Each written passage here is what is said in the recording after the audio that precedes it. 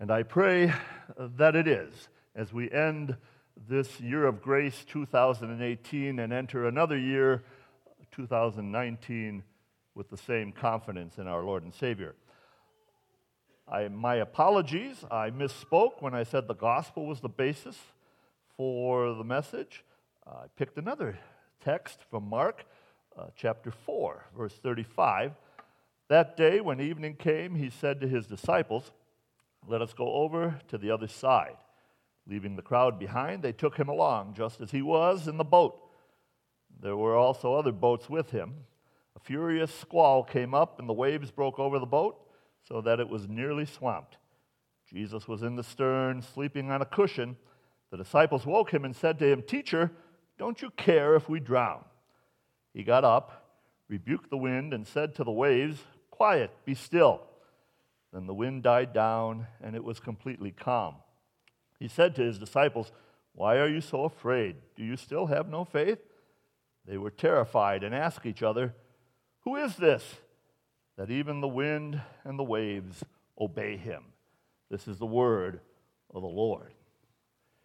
In that Lord and Savior, Jesus Christ, dear fellow redeemed of the Most High God. Well, how was your 2018? If it was anything like mine, you should be able to recall some pretty stormy weather in your life, some rough sailing, and perhaps like the folks in the paths of Hurricane Florence in the Carolinas and Hurricane Michael in the panhandle of Florida, or those who were literally under fire in northern and southern California, and even now those experiencing flooding in the south. You can identify with those we ordinarily hear about in the aftermath of Christmas, on St. Stephen's Day, or on the day that we celebrate the slaughter of the innocents. Perhaps you've had that kind of year, a Herod sort of year, where it seemed like things were chasing you and piling up and working against you, seeking to do you in, to do you harm. Perhaps that's why our church forefathers placed the commemoration of those events in the shadow of Christmas. I know that's why I sort of played with the lessons for today, in order for us to ponder the events of this past year as it comes to a close. For even if your personal life wasn't so stormy, national and international events certainly were. In our text for today, in the midst of a storm, Jesus is asleep in the back of the boat. And while the storm didn't get his attention, it certainly got the disciples' attention. They try as they might, they couldn't get the boat bailed. Even though they were working feverishly, even though they were experienced fishermen, more on that a little bit later, the storm has a way of getting our attention, does it not?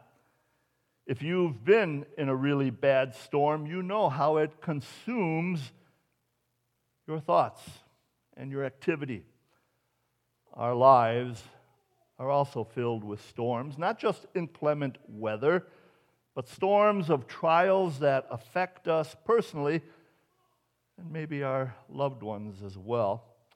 Some are man-made, some are self-made, and yes, some are God-made. We don't look for those types of storms. We don't ask for them. For with storms usually comes pain and destruction. And storms have a tendency to expose our weaknesses and frailty. No, rather than storms, we would rather lead a peaceable and peaceful life. Christian singer Ray Boltz wrote a song entitled "The Anchor Holds." The lyrics are as followed. You'll hear them later.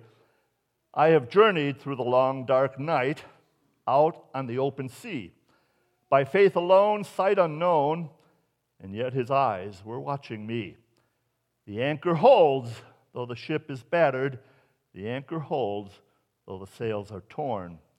I have fallen on my knees as I face the raging seas. The anchor holds in spite of the storm. He goes on to say in another verse, I've had visions, I've had dreams, I've even held them in my hand, but I never knew that they would slip right through like they were only grains of sand. I've been young, but I'm older now, and there has been beauty these eyes have seen, but it was in the night, through the storms of my life. Oh, that's where God proved his love to me. That song has meant a lot to me, especially in the latter years of my ministry and now in the higher number brackets of my earthly life, especially when I'm down and feel defeated. I've gone to this song and played it over and over again because it causes me to quit focusing on my problems, my troubles, my storms, and to focus rather on my Savior, my God. To a Christian, God is the anchor that holds the ship, even though the ship is battered and the sails are torn. And the longer life goes on, the more that is true. In the Old Testament reading, Job had lost everything: his wife, his children, his wealth, his livestock, even his health was slipping. And as he was battling these storms, he questions God. Storms often expose us for who we are. And here's Job questioning God. And God has to put Job in his place.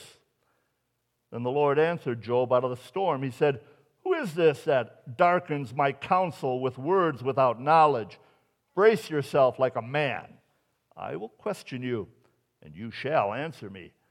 Where were you when I laid the earth's foundations? Tell me if you understand. Who marked off its dimensions? Surely you know. Who stretched a measuring line across it? On what were its footings set, or who laid its cornerstone? While the morning stars sang together, and all the angels shouted for joy. Who shut up the sea behind doors when it burst forth from the womb? When I made the clouds its garment and wrapped it in thick darkness, when I fixed limits for it and set its doors and bars in place, when I said, 'This far you may come and no further,' there is where your proud waves halt." You know as well as I do, unfortunately, that storms are part of our fallen life. God quickly reminds Job that he's the creator, not Job. Not only did he create the earth, heaven, and stars, he also created Job, and you, and me. How could Job or any of us counsel or teach God?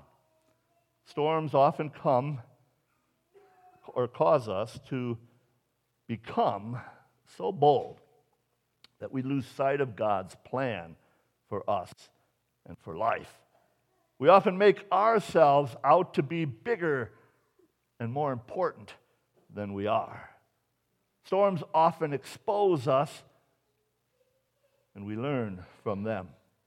As a fellow pastor counseled me as I was going through a stormy time in life, something like he had gone through once before, and he said, "Now I spend every day or start every day on my knees," implying that I should too.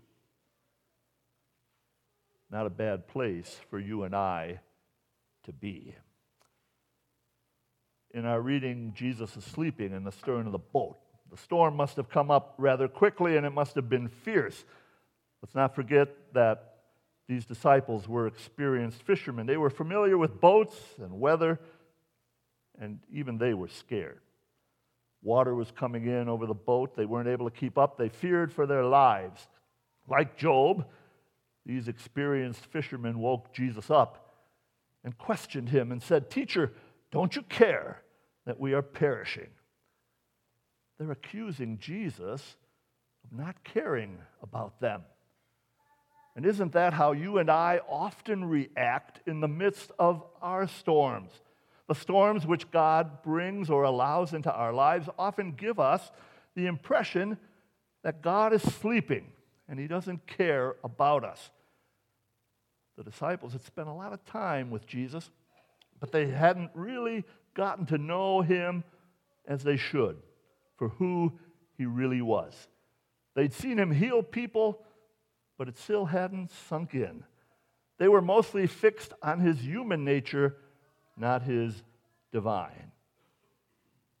In our lives, we all wish we could avoid these types of storms that the disciples found themselves in. And isn't it peaceful when you wake up in the morning only to find out that you have slept through one of those large storms, complete with howling wind and crashing thunder and a lightning fireworks display? And you think to yourself, wow, I must have really been out of it. Well, even when Jesus was sleeping, he was still in control and governing the events for the disciples and for our benefit. He uses this storm to teach them. He could have even caused the storm in the first place. For Jesus is God. And this is what he shows them. He rebuked the wind and said to the sea, "Hush, be still." And the wind immediately died down and the sea became perfectly calm. Up to this point, the disciples were only getting tidbits of information as to the divine nature of Jesus.